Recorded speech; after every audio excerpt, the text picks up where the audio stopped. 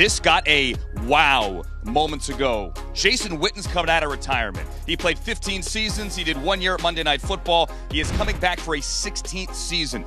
It's the kind of story that when you see it on Twitter, you say, this must be a fake account. It's not a fake account. The Cowboys tweeted it out. Jason Witten says, the fire inside of me to compete and play this game is just burning too strong. This team has a great group of rising young stars, and I want to help them make a run at a championship. This is completely my decision. I am very comfortable with it. So, I mean, there's that.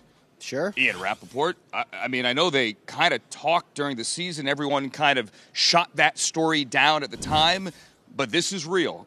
Yeah, and there was some realness there, too, during the season. At least Jason Garrett, mostly he was the one leading the charge, talking to Witten about, do you want to come out? Is this something we could really do? Witten ultimately decided that he did not believe at that time that it was realistic for him to come out of retirement and actually contribute to that team. And then the plan was for him to just go back into the booth, and that changed in the course of the last couple of days. Now officially a member again of the Dallas Cowboys, obviously on the wrong end of 30 years old, but Witten does in fact believe that he make a contribution to this team to fill that void at tight end that has really existed since his retirement. My understanding is this is a deal that pays him roughly $5 million for the 2019 season, so obviously more than he was making as a broadcaster, but for football news, that's actually pretty good value for a starting tight end. Only Tony Gonzalez, who is going into Canton coming up in August, has more catches in the history of the National Football League as a tight end. Jason Witten's going to be 37 years old when we kick off next season. And there's a lot to unpack here and try to figure it out. I guess my question is this Jason saying, I want to come back, and the Cowboys say, come on in, or are the Cowboys trying to coax him out of the booth to come back and play football? This is something that the Cowboys had weighed over the course of the last couple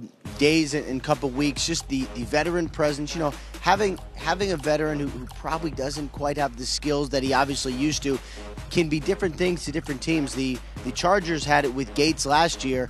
He really helped them, worked well, and he's a good guy.